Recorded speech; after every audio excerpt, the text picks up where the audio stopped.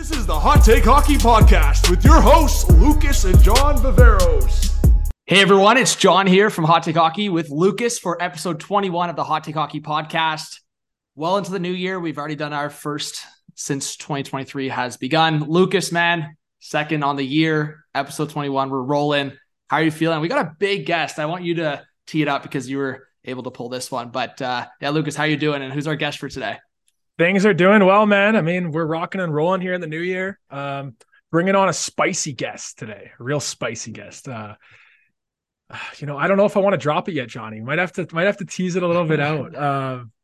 But as far as the last week or so goes, obviously the Leafs played the Bruins, and that was quite the game. I mean, people are waiting for that best of seven, John, like for that to roll around if it is to happen.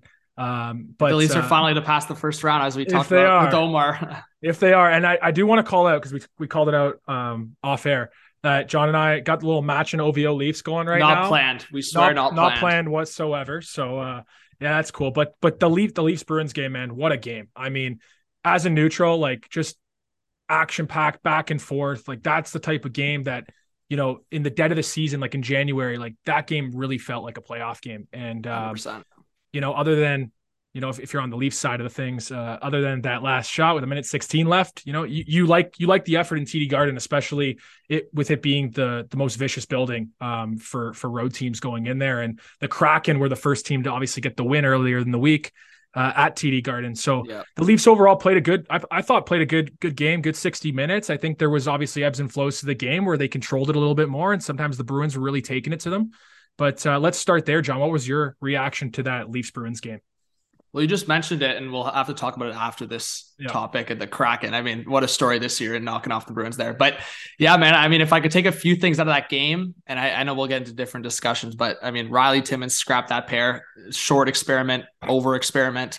I mean, Foligno, I love the background of the Foligno story. Mike Foligno, former Leaf, coach of the Wolves, all that good stuff. But oh my, Nick Foligno, what a rat in that game. I know, man. What a rat. The fact that he didn't do very much for the Leafs doesn't leave a good taste in my mouth for him. I mean, I have no time for Nick Foligno right now. I'll be honest. No, man, it pisses me off with all that happened. Obviously, that was Dubas's move, but then everything that happened, and now he's a Boston Bruin is just crazy to me.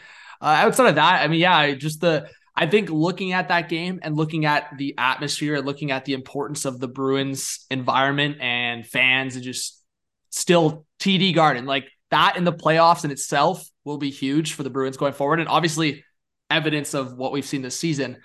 So yeah, I mean, I think it was a good game. I think it was a good Saturday night classic.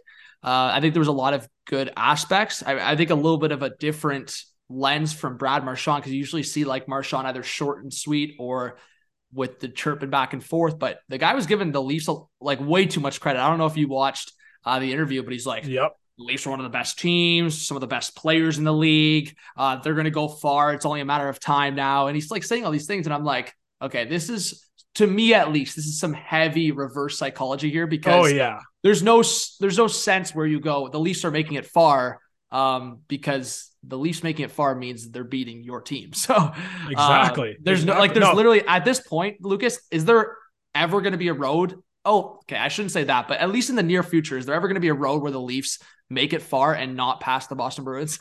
No, absolutely not. For the Leafs to go, far this season, they have to knock off Boston, like you said. So I think Brad Marchand loves to talk to the media and do some of these reverse psychology things. And even if you remember a few years back, when Marner was in negotiations, he came out and was pumping Marner's tires to see if that could work to get his AAV up, which was crazy. And then, we saw him in the playoff series, just cross-checking Marner like crazy. So it's like, he loves this. He loves the back and forth, 100%. And I think he wanted to, like you said, to give him a little ego boost, or like just throw that out there right before the game, right? And see how that would mess with them mentally. I didn't think it really had an impact on the game overall, because it was a solid game. But I think that it's awesome seeing Marchand. He's a real personality of the game, and as a neutral observer, I think it's pretty cool to see him say things like that about another team.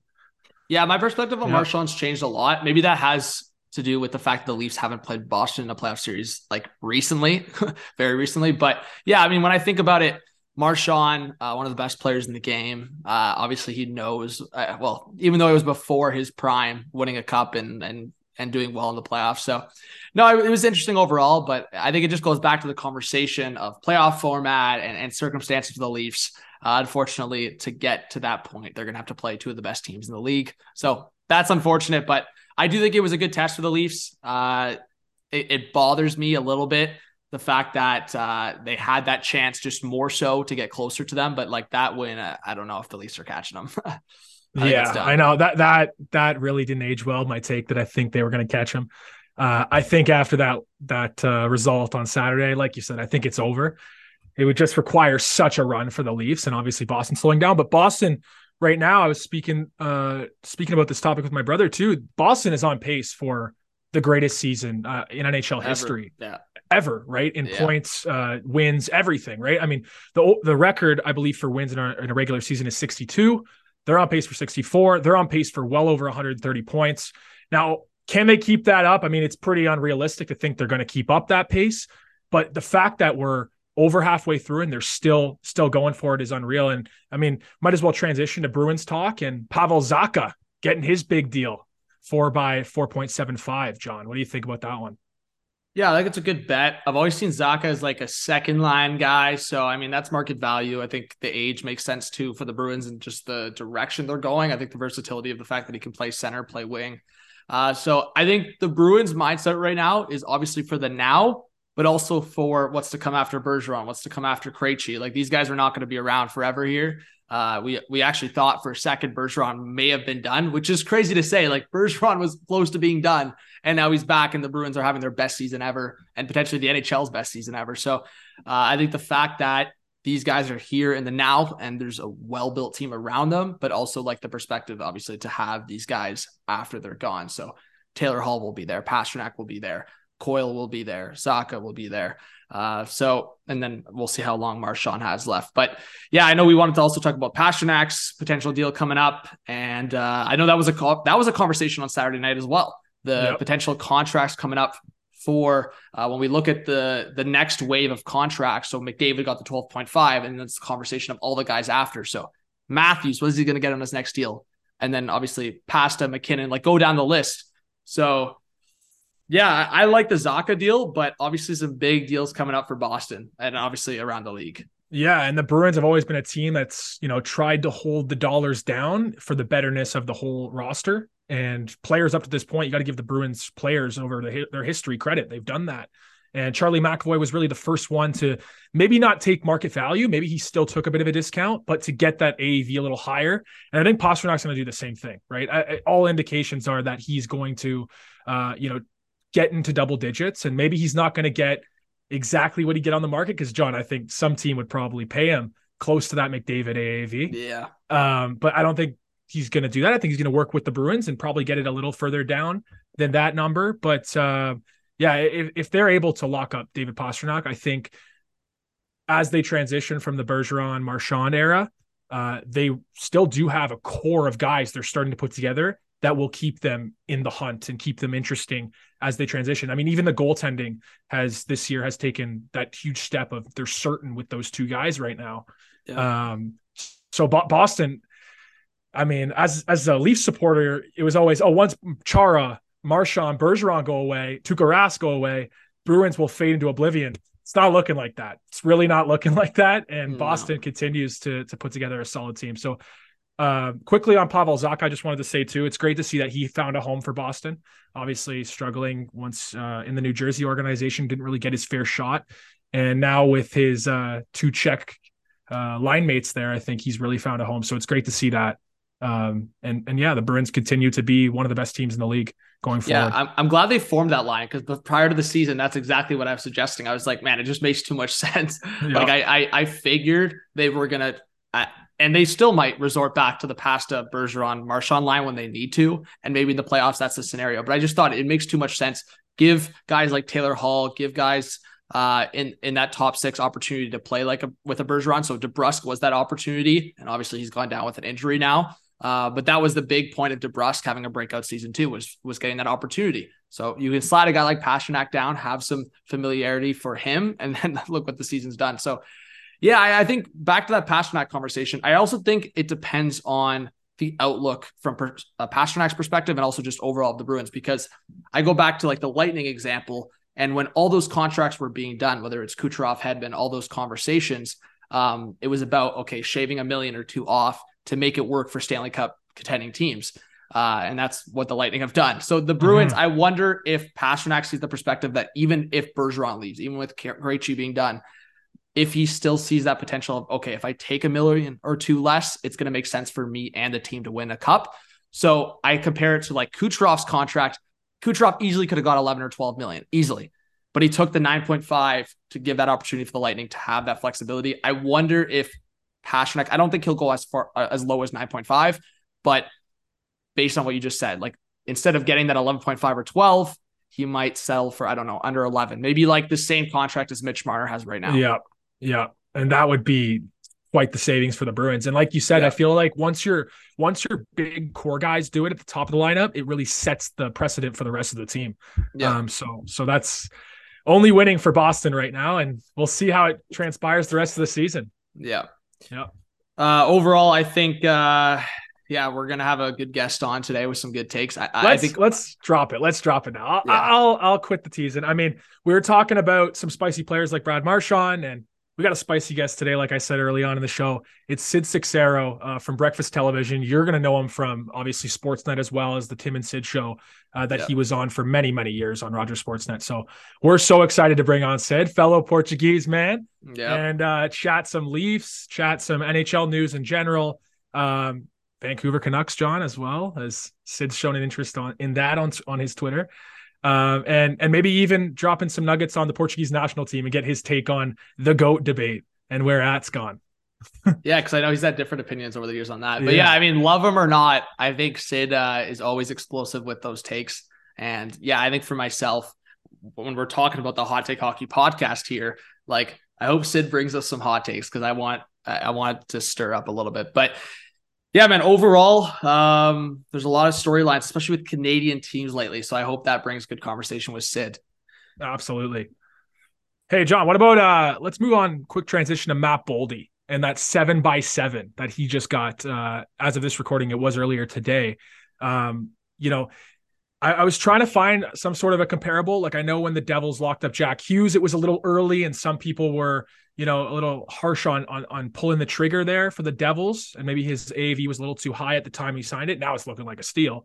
Yeah. But for Matt Boldy, like, what do you think about 7x7? Do you think it's a good risk for Minnesota? Yeah, I like it. I think it's a good risk. The only thing I'll say is the Wild are in such a weird situation because you'd think like a team that has the two dead contracts, we'll call it, in Parise and Suter, you'd think they'd probably be closer to the basement, but they're actually in a third division spot as we record and competing well for a playoff spot.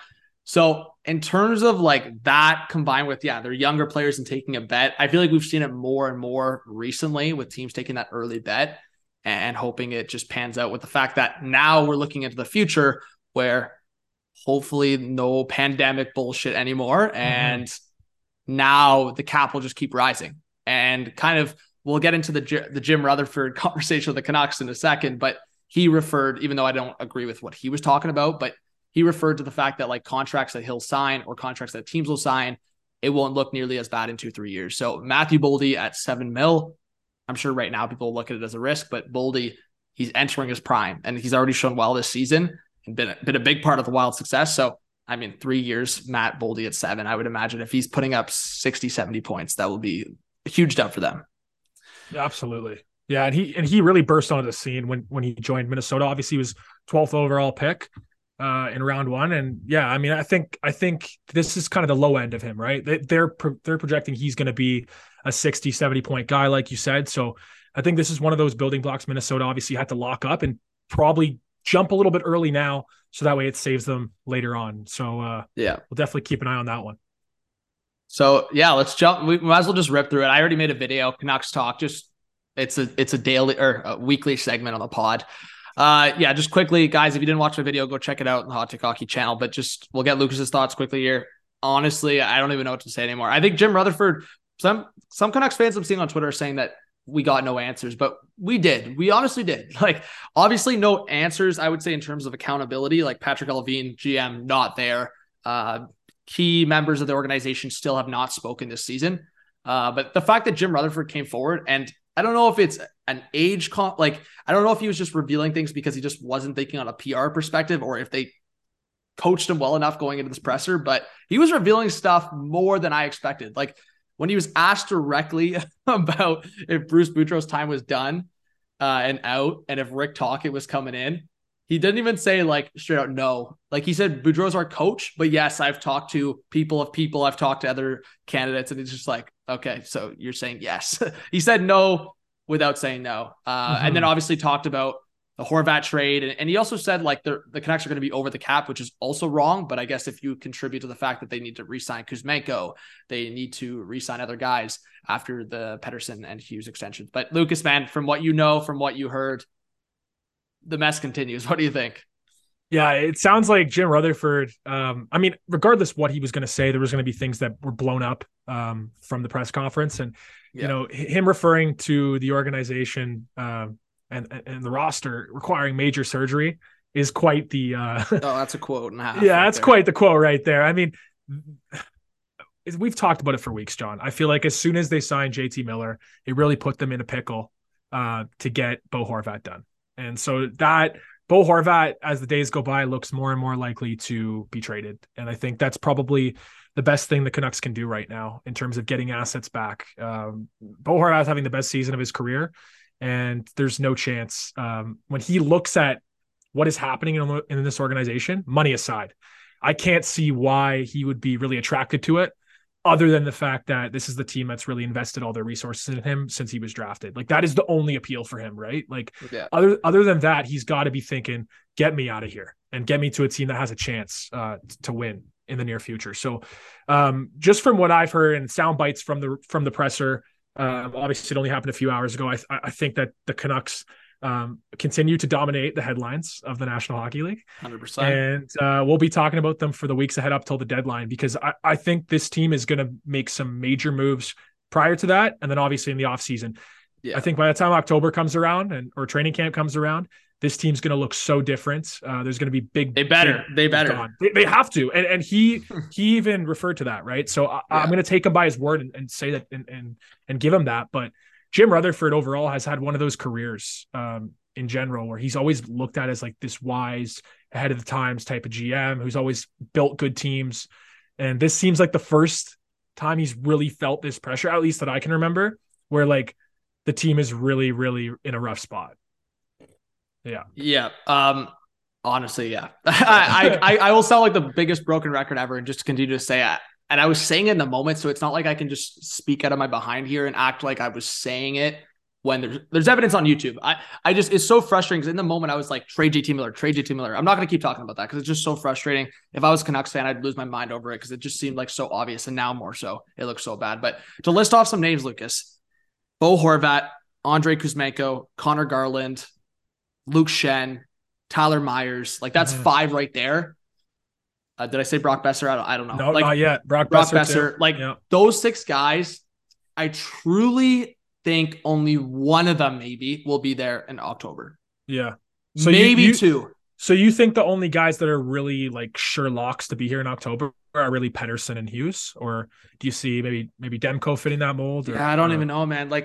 Friedman put me through a loop when he said on national TV that Hughes wasn't even untouchable. I was like, whoa. And then who was it? It was Rick Tocchet on TNT that he was also saying that was it TNT? Tocchet was like, I don't know if I like smaller defensemen being he was saying something along those lines. And then obviously there's all the rumors about Tocchet going to Vancouver. It's like, bro, you got a small defenseman as the number one. I don't know. Anyone listening to the pod, I don't know Rick Tocchet's exact quote, so we'll have to pull it up after. But I don't know. Like that whole conversation is crazy. I think Pettersson is truly the only untouchable.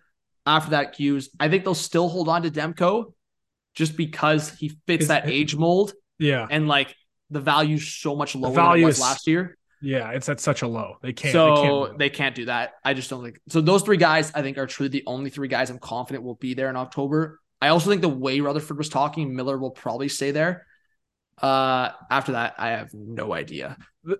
John, the thing about Kuzmenko, like I know Rutherford alluded to wanting to re-sign him, right? Yeah. Why would Kuzmenko even think about staying unless they really blow the doors off and give him all this money? Why would he even stay? I mean, he's had a great year. Almost a point per game. He's been great. Yeah, but he can look like, I'm sure there'll be plenty of teams lining up for his services that can give him what the Canucks can give him or more. And he might have a better shot somewhere else. Like, it's just this team, like you said, I mean, other than Pettersson, like I'm not writing anybody off from getting traded. I mean, Demko, like we just talked about, would be a tough one to trade out with his current value. But other than that, I think everyone's on the table. The Canucks would be a disaster in asset management wise if they did what they did with JT Miller here and re-signing him. Yeah. And then flipped it and wasted asset management and just went, okay, we'll trade Demko right now. And we'll trade these guys right now. And their value's so low. Like, it's just like JT Miller's value is at the absolute highest it was ever going to be. And I don't know how it wasn't so obvious to any mediocre hockey mind. And somehow it was like, okay, let's lock him up for max years, major money. Yeah. See ya. Yeah, man. Crazy. And I think what's got to be said too, and I want to bounce this off Sid too when he comes on, when Sid joins the show, but Bruce Boudreau, man, has been put through the ringer. Like, the fact that you can be so disrespected, in my opinion, like in your current role, that every day you're having to answer questions if you're going to, what the future looks like for you.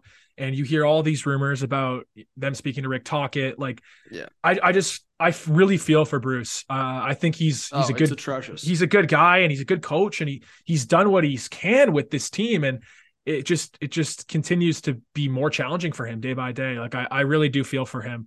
And I hope he gets another shot elsewhere once. I wish Bruce would be willing to come to the Leafs as an assistant. I wish, man. He just wants that head coaching job, but I wish he'd be willing to come as an assistant.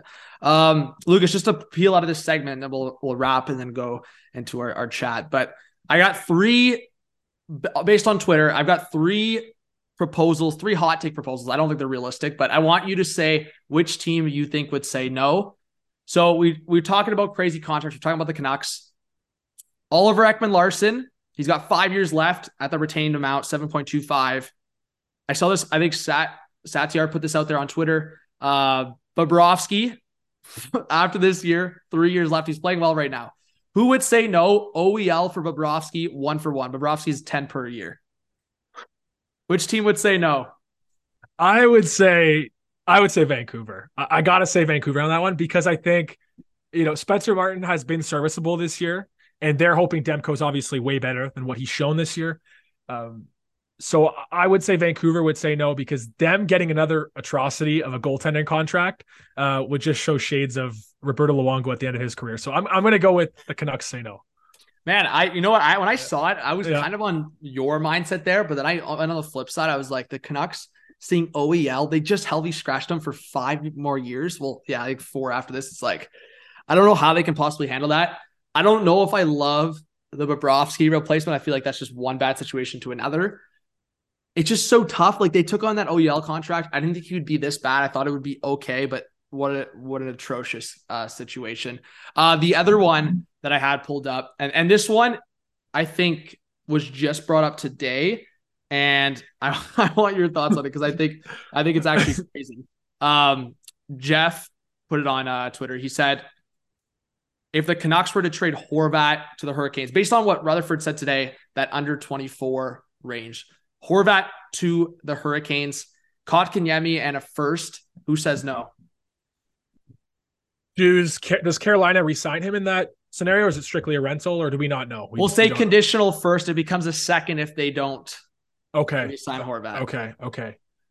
I'm going to say... This is tough, eh? Yeah, that is a tough one. Deep draft. That is a tough one. I'm going to say that Horvat should command a little bit more than that. So I would say Vancouver would say no if that was today. But I think as the deadline closes in, that might be what they get. Like a decent young player and a high second to first round, or a second round pick. Yeah, I think if it's no condition, I think if they're guaranteed to get the 2023 first. Yeah, it's like Kotkaniemi, and I don't like the Kotkaniemi, but the fact that like he fits exactly what Rutherford was talking about today is also just funny. But I think they got to get at least like a roster player, a first, and a young player for Horvat, in my opinion. Yeah. So if they can pull a younger player from Carolina or a prospect, then I would say yes to that deal. But I'm with you. I think Vancouver says no. Last one I wanted to throw out there, and this is Leafs Canucks here. I think we've talked about it before. Besser over 6 million. I think a couple of years after this one. Would you deal Topi Niemela and throw the contracts of Kerfoot, Engvall, and Hall for Brock Besser? Would you do that deal? Okay, so this is for Besser or Horvat? This is for Besser. This is for Besser. Okay, so we got Kerfoot, Niemela, and Hall. That was the deal? Well, yeah, Engvall. Like, it doesn't really matter. You need two of the contracts at least to match the cap, right? So, like, at least two of those contracts attached to Niemela for Besser. Are you doing that deal? This is the toughest one, John. You placed these perfectly. It got harder as we went. I'm going to say that you do the deal. If you're the Leafs, you do the deal. Yeah. I'm so high on Niemela. I really am. But I think for this time period right now, the Leafs have to go all in. They got to do everything they can to win. And I think Brock Besser would be similar in terms of what he would add to the second line or for wherever he plays. I would assume it'd be the second line as Taylor Hall going to the Bruins when they acquired him. So I'm going to say the Leafs say yes and the Leafs should say yes. So, but Vancouver gets a great deal there too, I think, if they get Niemela. Hey, that's the Leafs' way of adding a scorer and not trading their first round pick and Nyes. Right? It's a little bit of a risk because of the contract and the cap hit. I would say I'm even more intrigued if the Leafs threw in like a mid-draft or like a second round pick and got like maybe a 1.5 shaved off that cap for the Canucks to retain. Then I'm even more at that deal. But we'll see. We can talk about a bunch of different things. But Lucas, do you want to tee up our little chat, or is there any other topics we missed? The only other one I did want to quickly shoot by you was in Detroit, and obviously Nedeljkovic clearing waivers today. And then obviously they snuck Vrana through there. And we don't know necessarily the whole situation on what's going on with Jacob Vrana. Obviously he's a really highly touted. And he's been a healthy scratch the last couple of AHL games as well. I don't know if you saw that. Even crazier. I did see that. So obviously there's some things behind the scenes we don't know. That we don't know. And we don't want to speculate on that because we genuinely don't know. But Stevie Y sliding Vrana and Nedeljkovic through waivers. I mean, if you were to tell me those guys would be on waivers at the start of the season, I would have called you crazy. And I would have told you that people, like some team would have claimed each of those guys, right? So what has happened with, let's start with Nedeljkovic. I mean, that's the one we're really sure about. It's really about his play that's fallen off. And Husso's obviously supplanted him as the number one. What do you think about Alex Nedeljkovic and his sort of struggles at this point? Yeah, I mean, this is going to be a classic. Like next year, he'll sign for like $1 million or less to be a backup. And that's just going to be the situation. Like he'll bounce back. I think it happens with so many goalies where it's like they're on that 3, 4, or 5 million. They're underperforming. And then the next year. So I think Nedeljkovic, like as an NHL goalie, he'll be a backup next year or whatever happens. But yeah, I was a little surprised. I guess it makes sense in terms of the tight cap and everything going on. But Nedeljkovic, I just feel like I've watched him a couple games this year where he looks actually pretty good. And then he goes through a stretch where it's like, you got to get Husso back in there. So I don't know. Even the Leafs Red Wings game I went to, Husso got yanked and then Nedeljkovic went in and he played well the rest of the game. So I think he's got the skill set. I think a lot of people ripped into that trade. I think I did less so, but I think looking at the fact that the Hurricanes knew something we didn't, I guess. So clearly Carolina really showed that they know what they're doing, because I think I can even speak for myself. When I saw Carolina deal him, I was scratching my head a little bit that I thought he may be a goalie of the future for them, but they just got goalies coming out the pipes over there. So Koshnikov, they just sent down to the AHL. Like they're chilling right now. They've got Freddie and Ranta, and this is their plan all along. Like Ranta's going to be done after this year. He'll go sign elsewhere or be done, and they'll have Anderson and Koshnikov potentially, right? Maybe. So Detroit specifically with Stevie Y, watch out for them, man, because I think as the years go by here, they're going to come out strong. Like they're going to slowly add each offseason, and before you know it, they're going to be real good again. So watch out for them. I think that's pretty much it. I know there's a few other, smaller topics going around, like certain waiver players, certain trades that we'll look into in the coming weeks before the trade deadline. But let's bounce into our conversation with Sid Seixeiro and hear what he has to say about all things NHL and get some spicy takes, like you said, on the Hot Take Hockey Pod. So let's bring on Sid. And welcome back to the Hot Take Hockey Pod. We're pleased to bring on Sid Seixeiro from Breakfast Television, and you'll also know him from the Tim and Sid show back on Sportsnet. Sid, how's it going? Things are going well, man. Things are just so you know, very few people could grab me at this time of night doing a morning TV show. Like, this is my get ready for the next day, hour and a half. But you guys have really set the tone in your 1 year doing this. You're one of the best podcasts out there. Beautiful. Wow. Anytime you get James Duthie on this podcast, it's legit. Okay. There you go. So I appreciate that. I'm glad to be here, honored to be here, and I miss doing pods. I used to do a lot of pods, but it's been a while. So anytime I get an invite, it's fun. Appreciate it. Lovely. We're happy to have you, of course, and really appreciate the kind words. I mean, you're on the show now, so it's got to be legit too, right? Sid Seixeiro is in the house. Let's move on. Let's move into the topic about This will be the Leafs. worst downloaded pod you've ever done. No, it'll be up there. We're locking We'll it in. let you It'll be know. up there. Sid, this past weekend, we wanted to bring you on today because obviously this past weekend, the Leafs played Boston back at TD Garden, the House of Horrors. And obviously that the game actually went pretty well for the Buds, for the guys in the blue and white. But obviously the last minute there, right before the last minute, Matt Grzelcyk with the goal. I want to get your quick reaction on that game as a whole and what you think about the two teams now that we're into the second half of the season. Well, I mean, everyone on Boston should be tested for performance enhancers constantly because I don't know what that's about. Jim Montgomery was a good coach for a while before that thing happened in Dallas. You put up some numbers, I guess, right? But I don't. That team must have really hated Bruce Cassidy like a lot, like deep in your loins hatred of a human being because Jim Montgomery walks in and he looks like Bruce Boudreau on the back end of last year in Vancouver. Everyone loves him. And I just don't know. That's what culture means, right? That's what that's about. Because you just make a couple tweaks here and there. And Hampus Lindholm's been really good. Like they've made some additions that have worked out. But that's a team. The more I watch Boston, the more I realize that's a team that realizes this is probably it.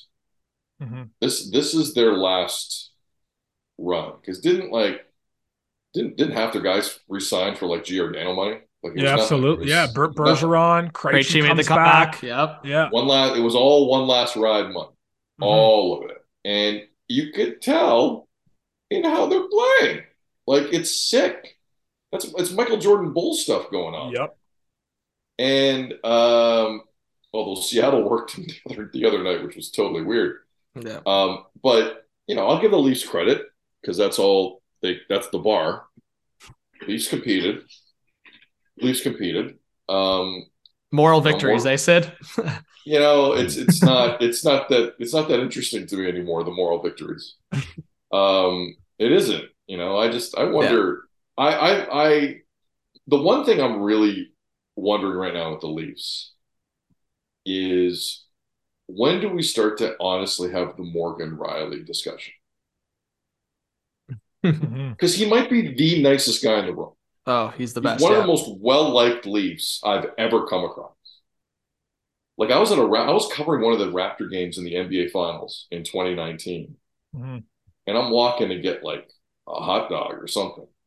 This was right before Kevin Durant ruptured his Achilles. And I ran into somebody I knew, and he was there with a few Leafs, and it was Morgan. Like no one was messing with Morgan. Morgan was blending in with the crowd. Like no one even knew he was there. And I'm like, this is an everyday guy. This is a normal dude who happens to play in the National Hockey League. I've always been a fan of Morgan. And I just read the quotes from Sheldon Keefe today at practice. This is a Monday taping for those watching, so they play the Panthers tomorrow. Yeah. And he basically said Riley is not yet 100%. Okay. Well, if he's not 100%, what the hell is he doing up there?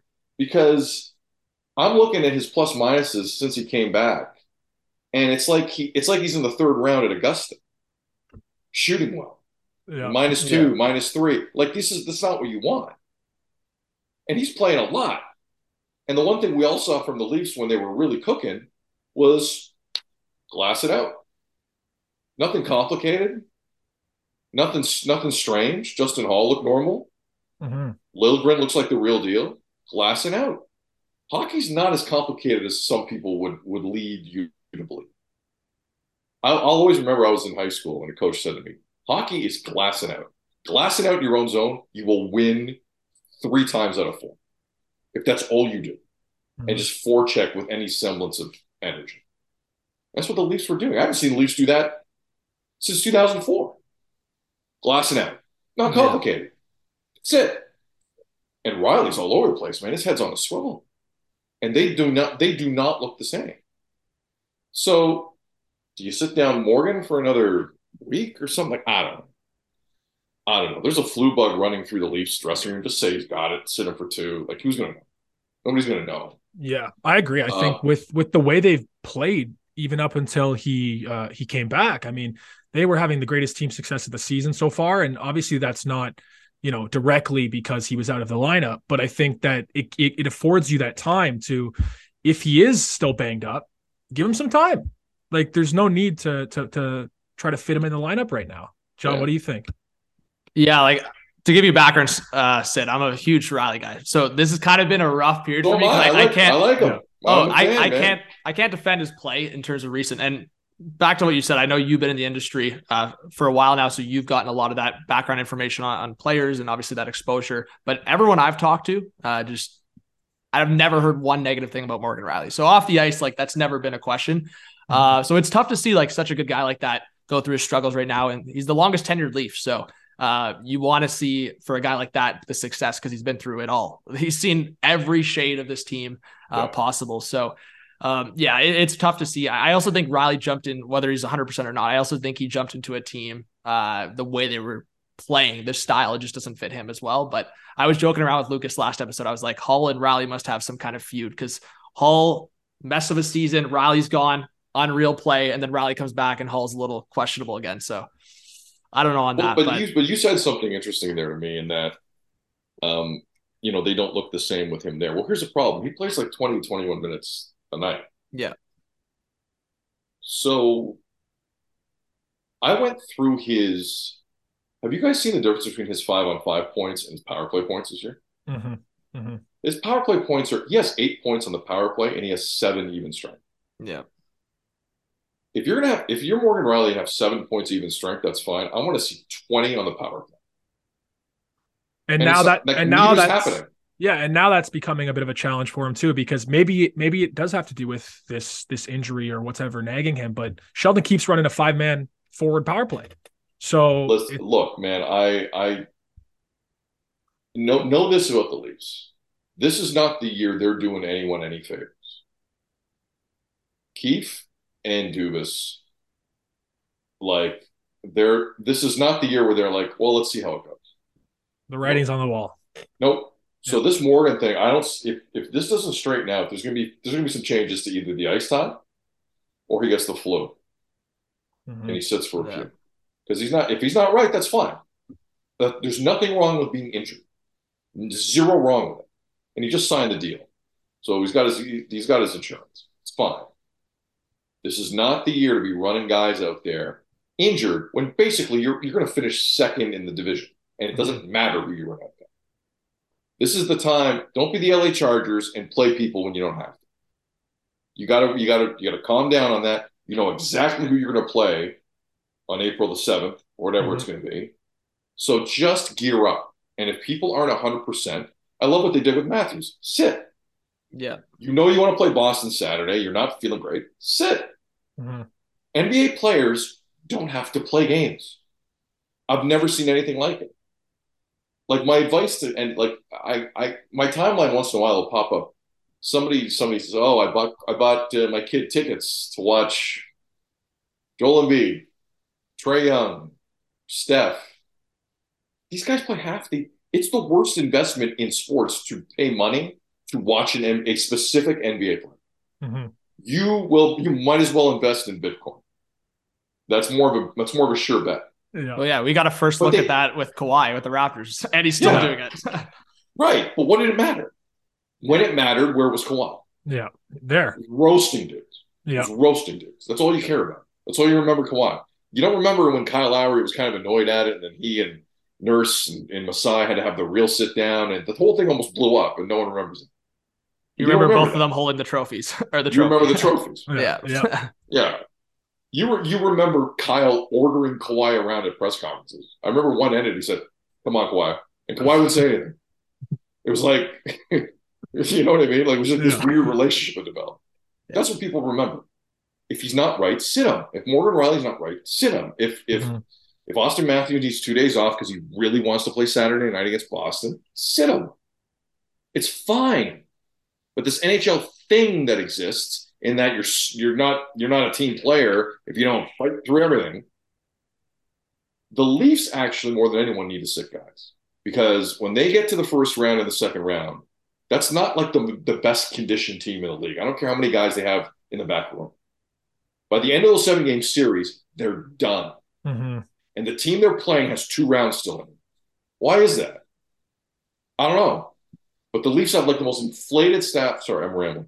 The Leafs have the most inflated staff in hockey, both in the room behind them and upstairs.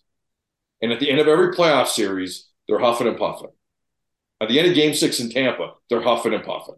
Nope, not good enough. Sit guys when it doesn't matter. Now it doesn't matter.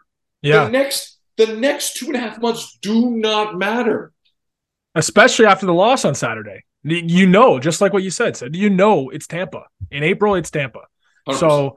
So and with the honestly, I got to give credit to the Leafs organization with the depth they have on D right now. They have 7-8 guys that can play, glass it out, like you said. So I do think they should look into that. And load management, the term load management, maybe that is something that makes its way into hockey, and we break down these stereotypes of hockey players got to play all 82. I mean, maybe that's something that comes with the next generation. But yeah, some teams can.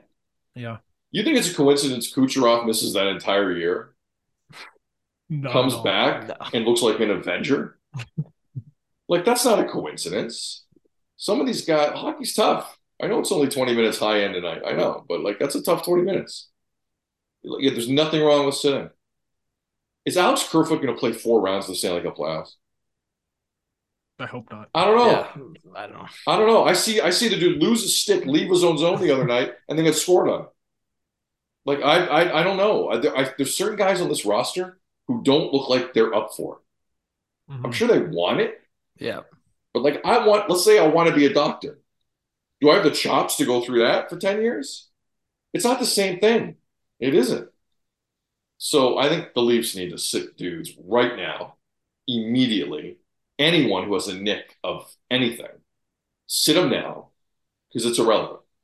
Unless you're genuinely scared of what's going on behind you, and I mean, you shouldn't be, because you still have some depth, I guess, especially on the blue line. This is the most depth I've seen them have on the blue line. Oh, for sure, on the blue line, yeah. It should be fine, but we'll see. The Leafs are so messed up, man, because even with nothing to play for, they have nothing to play for the next 3 months.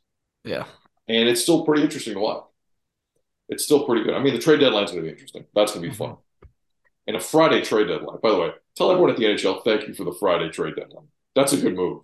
That is a good move. It's usually that Monday. Give it a weekend feel, man. Take the day off early from work. Get home. Throw on a TV station. Sportsnet. Throw it on. Yep. Yeah, I like that move. I like a Friday trade deadline. Well, as a kid, I liked the Monday because I would start faking sick Sunday night and make sure I was able to stay home with the parents. But easier now on the Friday though. Now that's way easier. The Friday, beautiful. Get off a little bit early. Yeah. It's gonna be good. It's gonna be good. So Sid, I was gonna ask you because you sent out a pretty electric tweet, I'll say, the other day about a different NHL team. But yeah, just on the Leafs conversation, just to wrap it up. I mean, the Leafs have had way more. Like, I go back, I think Lucas and I actually watched it a couple of years ago. It was back when you were in the original studio with Tim, and you were ripping. It was I was actually at the game. The Leafs lost to the Blues. It was when Phaneuf fell on the blue line and the puck went through Bernier's 5-hole. Anyways, you were just ripping Phaneuf. You were ripping the Leafs.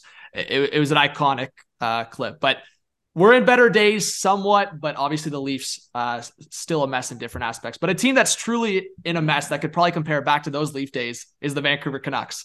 And I'll read your tweet for the viewers because I loved it, Sid. I know you come out every once in a while. You have an electric sports tweet that comes out, and I love it every time. So Sid goes, I've heard my entire life how difficult a media market Vancouver is. Too much Canucks criticism, media/fans, unfair, blah, blah, blah. Enough of that. This is one of the worst organizations in hockey, and they deserve every ounce of criticism that comes their way in that market. Sid, on that tweet, what kind of boiled you over to send that tweet out and just overall, your thoughts on the Canucks? You know what boiled me over? It's a good question. What boiled me over was the Quinn Hughes quote. Because I like Quinn Hughes a lot. Yeah. And Quinn Hughes is a young player who's still finding his way, an exceptional talent. And when I saw that quote, I said to myself, this is something like a guy in his mom's basement in Vancouver would tweet at. Like that's not a quote from a dude in the room who knows what's going on. That's a tweet from guys like me. That's a troll thing to say. But my guy said it on the record in front of cameras because he's so pissed that Tanner Pearson's career just ended. And I saw that, and I'm like, and honestly, and the second thing that made me send it was I saw a clip of, it was a Rick Dollywall and Donnie and Dolly. Yeah, Donnie. They were on radio locally in Vancouver. They're doing their own pod now. They're having great success, and congratulations to them. But they had Brian Burke on the other day, and he was talking about the Vancouver market. And he was like, "There's one part that's normal, and there's another part that's kind of over the top." And I'm like, on top of it, you just sat Oliver Ekman-Larsson, who's been awful, but he's still like, do you want to diminish all your assets before the trade deadline, or do you want to have one guy flip going? Do you want to have one guy you can flip, or do you want to trash all of them? And then on top of it, I'm like, they don't want their head coach there. Jim Rutherford has been disrespecting Bruce Boudreau this entire season. So that's what drove me to very justifiably call Vancouver one of the worst teams in the NHL. I should have gone further and said North America. I should have went further and put them in Sacramento Kings territory. And then did you watch the Jim Rutherford press conference today? Yeah, so that's the color I wanted to add too. Said you tweeted this out a couple days ago. Before this was before today's Jim Rutherford press conference. Oh, what a mess! I listened to the whole thing while I was working. What a disaster! And back to what you just said about openly criticizing Bruce Boudreau. He's directly asked a question today about if he's done and if they've been talking to Rick Tocchet. And instead of saying no, and he did say Bruce Boudreau's our head coach today, which, okay, that's obvious. What a vote of confidence. Yeah, what a vote of confidence. Also said that he's talked to people and basically alluded to the fact that he's talked to other candidates. His whole presser just disaster today. I didn't know where to begin there. Because the Boudreau, there was two things that really stuck out. Well, three. He said, "I thought we were tanking," was one of the quotes of all time. Connor Bedard's a BC kid, right? You guys know that, right? Yes. Yep. So there was the "I thought we were tanking" line, which will live in infamy. Then there was, he acknowledged that he's been talking to other coaches for the last 2 months. Yeah. So since the middle of November, he has been humiliating his head coach. And now it's public. Now Elliot Friedman's got all the sources. Nobody's keeping their mouth shut. Everyone's spilling the beans because no one respects the Vancouver Canucks. That was the other, most of these things, if they were the only story in Vancouver, it's the lead for 2 weeks. Mm-hmm. These things are all happening in real time. Yeah. The nuts thing is he comes out and says right off the front, he goes, I thought this team needed minor surgery, but it needs major surgery. 4 minutes later, Farhan Lalji gets him to say, well, I don't think we need a total rebuild, just a retool. What are you talking about? You just said you need major surgery. Do you remember what you said 4 minutes ago? Do you have any idea what you're talking about? Here's the problem with Jim Rutherford, who's won cups. Full respect to Jim Rutherford, he's won cups. the way he communicates and runs a team, though, he's been in small-time markets. He's been in markets that when you really look at what's going on around them are down the pecking order. And the Penguins, God love the Penguins. They're not ahead of the Steelers. They're not ahead of Pitt football. And when the Pirates are good, which it's been a while, they're not ahead of the Pirates. Yep. They're not. So Jim Rutherford in Carolina and Pittsburgh is used to talking to the media any way he wants. Boy, did he get a wake-up call today. He got grilled bad today. He got a wake-up call today, but he also didn't help himself. I heard some softballs in there. It was all above the belt from the Vancouver media today. Again, completely justified what I tweeted the other day. It was all here. There was no need to, no cup hitting in an MMA fight. It was right here. And that guy still couldn't keep it together and delivered one legendary, oh my God, quote after another. That market is a disaster. That market is an unmitigated disaster. And if I'm Elias Pettersson, if I'm Quinn Hughes, if I'm Brock Besser, and they've been trying on Brock, hopefully it happens for him. If I'm any of those guys, with respect, get me the hell out of this right now. Mm-hmm. Right now. Because if you're Pettersson, they didn't want to pay you anyway. You've been through that negotiation. And then he talked about, I didn't even bring up the Bo Horvat stuff from today, where he said, well, we made a fair offer considering what he's done in the past, but he's having a career year, so we're in a pickle. No. He's not in a pickle. Bo Horvat is not in a pickle. He's going to be in Colorado in like a couple of weeks. Okay? It's Rutherford that's in the pickle because you gave all the money to JT Miller, who hates the game of hockey, who doesn't want to play it anymore. Watch him defensively. And hates all the players that he's on the ice with. Yeah. I've lived in Toronto my whole life. I've followed the Ottawa Senators a bit. I've seen bad things happen in Edmonton.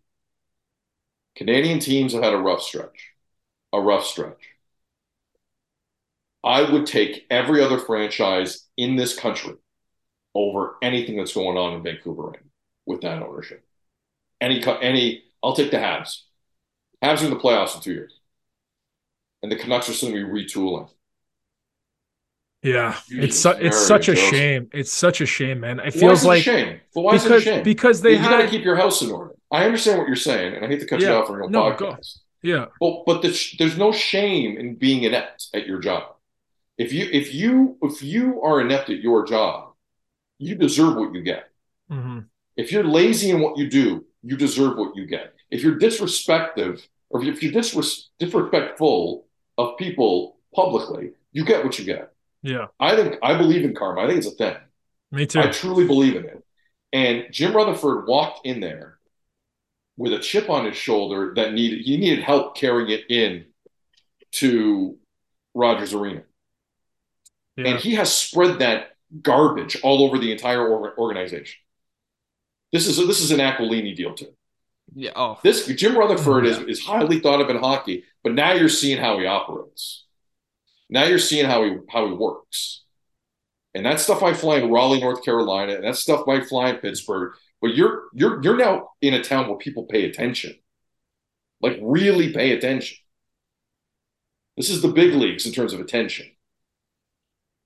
And I saw a guy today who's mid to small market in terms of handling the media and how it's done. I don't want to hear about honesty. That's a screw up after a screw up after a screw up today in that press conference. Screw up after screw up. And I didn't even hear, unless I missed maybe the last 5 minutes. Did he talk about Tanner Pearson at all? Because that was the whole point of the press conference. Yeah, at the very start. And that's why I think this presser is just so crazy, because it began at the start with three individuals, two basically a doctor of the team and with the athletic training and background. So they had the three of them and then two left. And then I think that's where it really went sideways, because you have two people kind of helping out Rutherford in terms of PR there. And then they leave and Rutherford's on his own for what seemed like even longer. This presser was specifically, and I want to make that clear on the podcast, this presser was specifically to address Tanner Pearson and the mishandling of his treatment. So the fact that it just completely escalated and went to every other issue with this team, from, as I said, asset management. I think I've never seen a team go through worse asset management from top down, whether it's like the Rachel Dory, everything that happened there, and behind the scenes with other employees, and obviously JT Miller and how they've talked about certain players. But yeah, I mean, it was a disaster. I mean, in the presser, Jim Rutherford was basically saying, "Oh, but if a team could help us out," like he was like openly saying that if a team could help us out, I don't even know if they know what they're doing. Said, and it's unfortunate. And what Lucas was saying there, it's a shame. I would only say it's a shame for the fans. That's what I was going to jump on. It's a shame for the market, like you said, Sid. They're a top 3-5 attention, market in the league, and for those fans that obviously bleed hockey, maybe not to the level that people think of Montreal, Toronto, but it's damn right there. And it seemed like they had an opportunity to change the page when they brought in Jim Rutherford, but it's just leaked. That stench has continued, through into this era of the Canucks. And I don't know how they're getting out of this. I honestly don't know, like, what is move number one? I mean, it's probably moving Brock Besser, who is supposed to be traded the last 3 years. I mean, it's a disaster. It really is. Move number one's firing Bruce Boudreau. Yeah, you've already done it. Well, relieve him. Relieve him literally, of you've already this. done it. Like I've never seen. This is one of the most disgraceful treatments of a head coach I've ever seen. And I'm not always a fan of head coaches. If you do what you want to Torts, I could care less. Do anything you want to Torts, I won't feel empathy. But even if Torts was going through this, I think it's pretty messed up. This is outrageous. Well, Torts only lasted a year in Vancouver, so maybe there's a reason for that. Yeah. Maybe there's a reason for that. Because he actually had an opinion and wanted stuff done a certain way and had standards and had won a cup. Maybe he wanted that. Nope, not going to find that in Vancouver. Not going to find that in Vancouver. Now, Vancouver's unique in that, with all due respect to like the BC Lions and the Whitecaps, it is heavy Canucks. Mm-hmm. Heavy Canucks in that market. Yeah. And that's tough. And I understand it. But get a grip. Get a grip. Your president can't be going out there and freestyling like that. That was as bizarre a press conference. That would, like, if I'm a season ticket holder, I'd give him up after watching. I'd give him up. Mm-hmm. Why would I? What am I doing? You do not care about my money. You do not care if that's the guy who's coming out. Like, he talked about his team today like I talk about my fantasy football team. Yeah. Honestly. Yeah. It was loose. There was no emotion in it.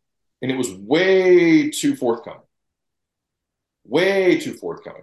If I want to trade Austin Eckler in my league, I could say that all I want. But he's running a National Hockey League franchise. I don't know. I don't know who's throwing them. This goes, man. Yeah, I don't know who's throwing them a bone right now. Like the fact that John, what you said, our brother, he was asking for like if someone could do us a favor. There's no team. Every team that's watching that today is like laughing and thinking we could get Horvat for pennies on the dollar. Like we can get him for way less than we thought we could. Besser, you think we're offering a lot for him? No chance. Any of these guys. And the best part is everyone knows Aquilini's not going to eat salary. Yeah. That guy's not going to do. Despite the fact he's paying like 9 head coaches right now simultaneously. He's like, oh, nope, I'm not going to eat salary. Nope, okay. No deals facilitated here. Yeah. Anyway, I think we've wasted too much time on this ridiculous team. I'm sorry. They're entertaining. Like, honestly, like right now, like the start of every 32 Thoughts podcast are just Canucks. It is. It's on this podcast. That's what ours is too. And your podcast. That's when you know you've reached a certain point. Yeah. When you're like, everyone knows what the first 7 minutes of the pod is going to be, and you're waiting for it. Yeah. It's going to be good. It's going to be entertaining. Yeah. So yeah, Sid, we have taken up a little, but honestly, I loved it, and just your personality and how you come forward on your takes. And now you've obviously transitioned into breakfast television, where you talk on a broad scale of topics. So whether it's politics, all that, how has your transition been kind of from that, I would say, big time personality of sports now in transition into like, you talk about everything and in the morning. And I will say my mom was hyped to know that you were on the pod today because she watches breakfast television every morning. She's the one. A lot of parents do. She's our one viewer. Thank you. It's been really good, man. I got to tell you, it's been like, it's nice to come on and kind of and do some more long form stuff with you guys and other people, because that's what I'm used to. Mm-hmm. But I'm having a lot of fun. I'm having a lot of fun. I'm meeting people I'd never meet. I get to talk about things I'd never get to talk about.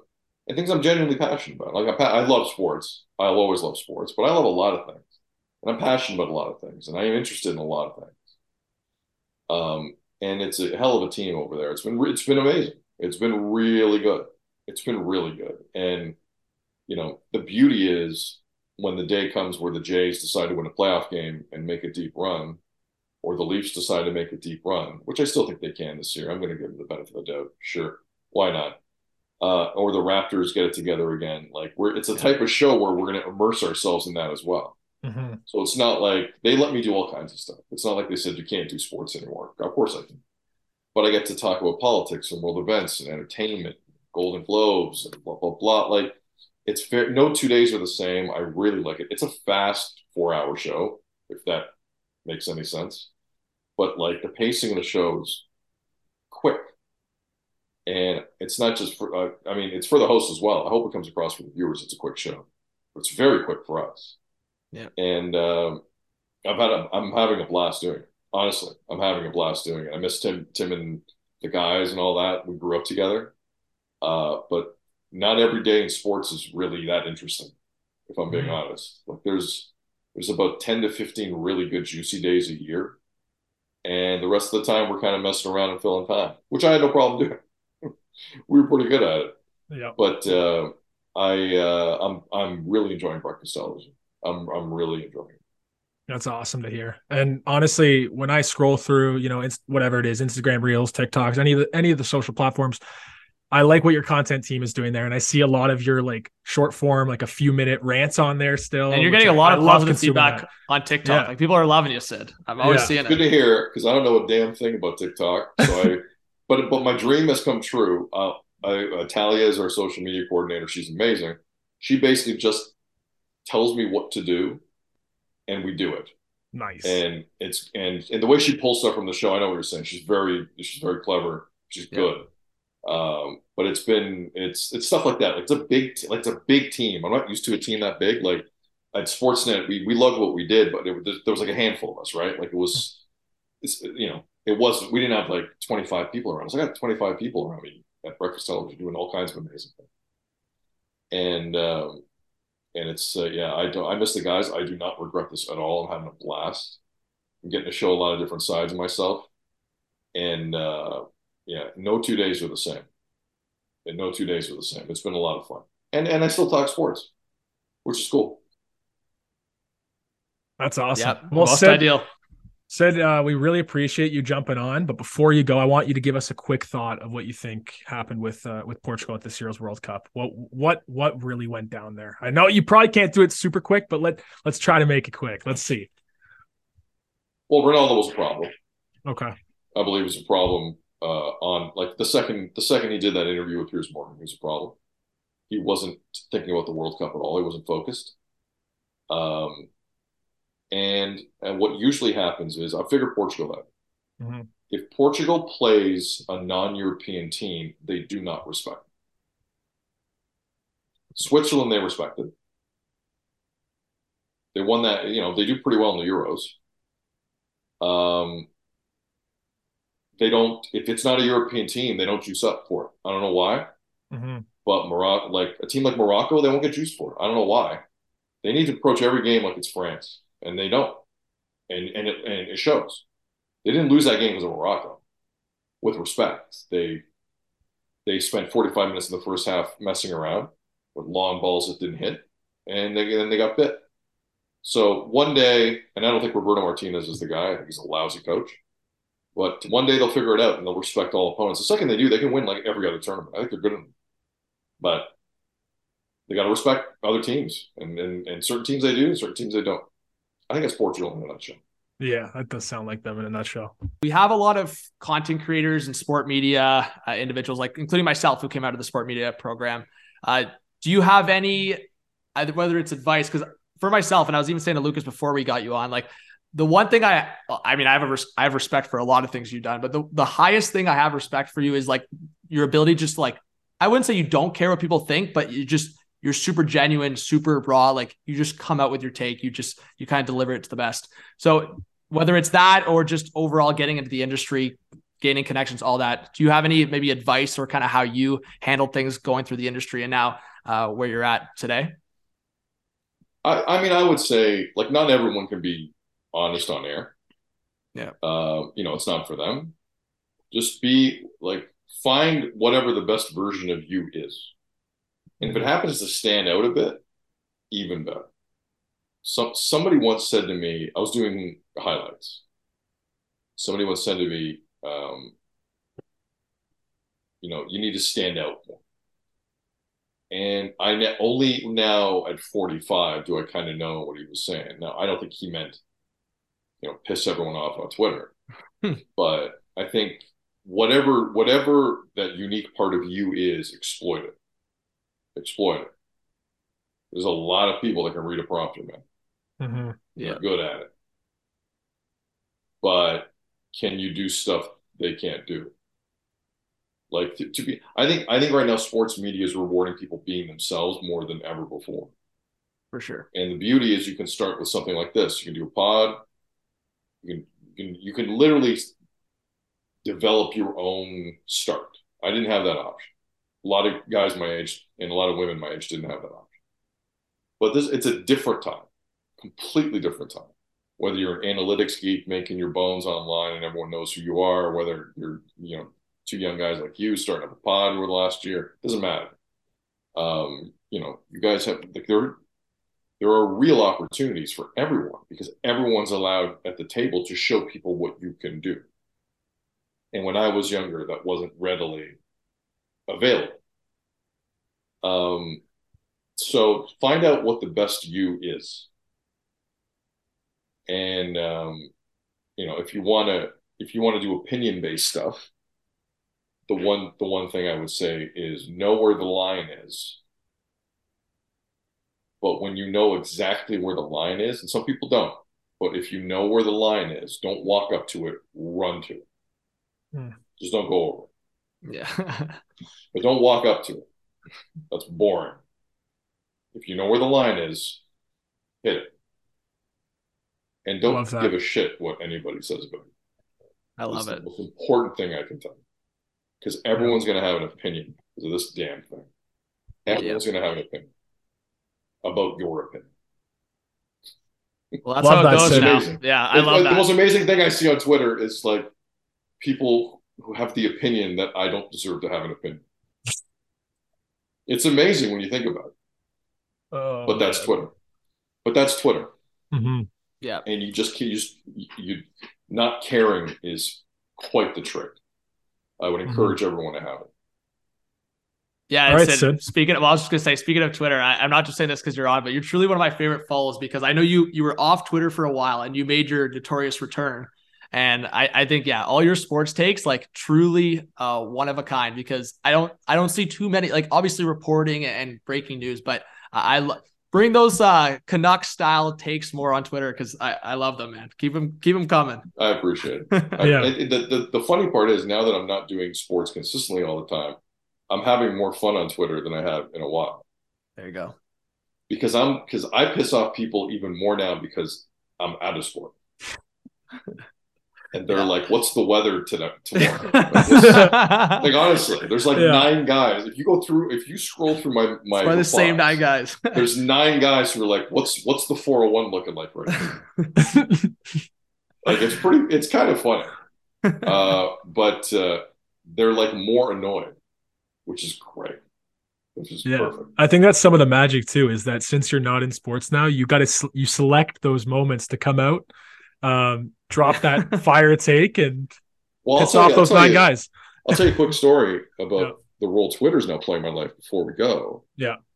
Was it last year around this time that Leon Draisaitl and Jim Matheson had the back and forth? Yeah. Or it's around this time last year, right? Yeah. So I thought Matheson was being a complete idiot. And I defended Draisaitl with one sentence. I said he did nothing wrong yesterday. Somebody from Edmonton who Oiler fans would know got a hold of my number and called me and wanted to know what I meant by that. Now, I've never worked in Edmonton, but this guy's never worked in Toronto. And he was perplexed as to why I would take Draisaitl's side, because the line that came to me was, and I'm not going to say who this was, but the line that came to me was, he's moody a lot. And I said to him in very frank terms, I don't care if he water bottled you passing by in the hallway. If someone in the Toronto media market would have gone after Mitch Marner like that, or Austin Matthews like that, he's not getting back in the Scotiabank, because there is some level of decorum. Mm-hmm. Maybe not during the Kessel days. It was kind of the Wild West, but like that doesn't happen. But my main point is a guy technically out of sports media right now is being followed by a lot of people still in sports media. Why? I'm not sure. I'm just a guy on a TV show. But I'm not an idiot, and I've worked in the business for a little bit, and I've seen a few things. And Twitter gives me the option to still get in the game a little bit, and I kind of like it. So I hate it and I like it. Is the main point of that story. But there are some people in the business who still kind of look for me for certain things. I'm not sure why. Because I genuinely am a fan like everyone else. I get upset at things. I love things. I'm no different than anyone else. But what I don't like is stupidity. And I didn't like what happened to Draisaitl last winter, and I said what I said. And when I don't like something, I say what I say. Just like I praise people all the time. But I am fascinated by having left sports media and still having some kind of traction with people in sports media. I'll psychoanalyze that further another day with you, try to figure out what that means. Yeah. But Twitter's a good tool for me. I can't quit it. And it definitely happens out west, like Western Canadian teams. I feel like more without those. Like the only one I could pick apart, Lucas, I don't know if you is like Steve, like Matthews addressing Steve's article to him openly. Oh, yeah, that's about it, right? Yeah, that's a great example. But the one thing I also find about teams and like some people in Vancouver and Edmonton and Calgary is they will scream to the heavens about how no one there really cares about what anyone in Toronto thinks, and they listen to everything what people say. They listen to everything coming out of Toronto, which I always found unreal. Like, it was the most transparent thing I've ever seen. It's like, but you're listening to everything we're saying. Well, yeah, it's also ironic. It's pretty obvious. Yeah. But I mean, I get there are people who don't like Toronto. I don't know why. They never win. It's not like the Yankees. Yeah. They could outspend everyone. Like, I don't know what you're mad at Toronto for, but I find the sports broadcasting landscape very interesting in Canada right now. Very interesting. And I got lucky in that one day I figured out that I could actually say stuff and I wouldn't get in trouble for it. Maybe behind the scenes, maybe, there might have been things I've never even heard of that went down. But I found a safe space and I stayed there for a while. But I do love poking the sports media bear now and again. I'm not adverse to it. Love it. I'm not adverse to it. Keep doing that. Never stop that, because you're definitely a really important figure in the sports Canada landscape. And we, bless you. Even though important, I think I'm annoying. I don't know if I'm important. I'd say they go hand in hand. God bless you, but I appreciate. All right, we'll saw it off there. We'll saw it off there. All right, Sid. Well, we really appreciate you coming on, and we'd love to have you again. We'll totally keep in touch, and we wish you a good morning tomorrow on BT. I can't promise I'll be watching at 6 a.m., but how about I check out on my commute on the way in? On my commute in, I'll watch. Unbelievable. I'll be on by 7:30. I never do a podcast at this time of night, and you're going to watch BT tomorrow? That's a hot take. I will watch starting at 7:30. That's what I can promise. No, I'm kidding. Yeah, I know. I'll take the PVR. If you PVR, I'm fine. There we go. I'll take it. All right, boys, take care. All right, Sid. Thanks again, Sid. Have we a really great appreciate it. What an absolute legend. Wow. Yep. Yeah. You know what? I gotta say, and this is not like putting down our other guests in any sense at all. But I truly think what Sid brings on TV is like what you're getting with what we just saw right there. And I honestly, whether it's the Portuguese in him or the outspoken personality, that's my style right there, Lucas. I love it. And for someone that's coming out of the sport media program and like trying to, and I see what Sid was saying there, because it's like, as you're trying to grow, you have to be careful what you say. You can't just, I think it's easier to say when you're more established in your career, more established in your position. And what he's saying right there, like he's on breakfast television. He doesn't really get bashed for much of what he says, right? Especially inside. So I think for me, that's my kind of style. And sometimes I do have to be careful because I still have to prove myself in so many aspects, but that's my shit right there. John, I feel like you walk the line pretty well though, too. The one thing that Sid's got going that sometimes you gotta watch out for is those trolls, buddy. Those trolls. You gotta stay away from those trolls, because Sid is the master at, like he said, those nine people. Yeah. Yapping at him in the comments. No harm, no foul. Just laugh at him. No, you're 100%. I've been so bad in the past. I've gotten better, but I've gotten a lot better in the past, where it's like I see a couple comments and my mind just, I don't know what it is, but I don't know if it's the Vivero's anger issues, but I just like I twist and I get so triggered. But honestly, I've been so much better. The passion comes in certain ways. I obviously got to read the room sometimes, but oh man, it's Sid was great. Oh yeah. What an episode, buddy. Nice long one for all the listeners out there. Episode 21. Yeah. And I got to say, Lucas, man, well, I'll boost you up here, because I don't need the credit, man. You came in, we've duoed, we've co-hosted this pod, episode 21. Like, even Sid pumping up our tires. It's been sick so far, man. And whether it's like we bring on coming up more personalities, or even we've gotten into that category of former NHL players. The day we start getting the current NHL players, that even more so big time. But I'm freaking hyped. Episode 21, we talked about that 20 episode marker, and I feel we're heating up. I feel it. Oh yeah, we're heating up, buddy. I mean, look, even Sid knew. Sid did his little research. He's like, yeah, Duthie on the show. Oh, he did his background check. I love it. So we'll see. Keep listening and keep watching us on YouTube, and we'll have some new guests obviously as we go on. And so excited to bring you guys content. I love that it turned into a longer app. Good Sid chats there. Yeah, man. All right. Well, thank you so much, guys. Lucas, myself, John. Great chat with Sid Seixeiro. And honestly, more great guests to come, more great pod episodes to come. Episode 21, a lot more to come. Thank you so much. Hit that subscribe button, hit that like, follow, rate everything the best you can. Spotify, Apple, do all that good stuff. We really appreciate the support, and reach out to us, as I said, on YouTube, social media. And Lucas, have a good one. Peace.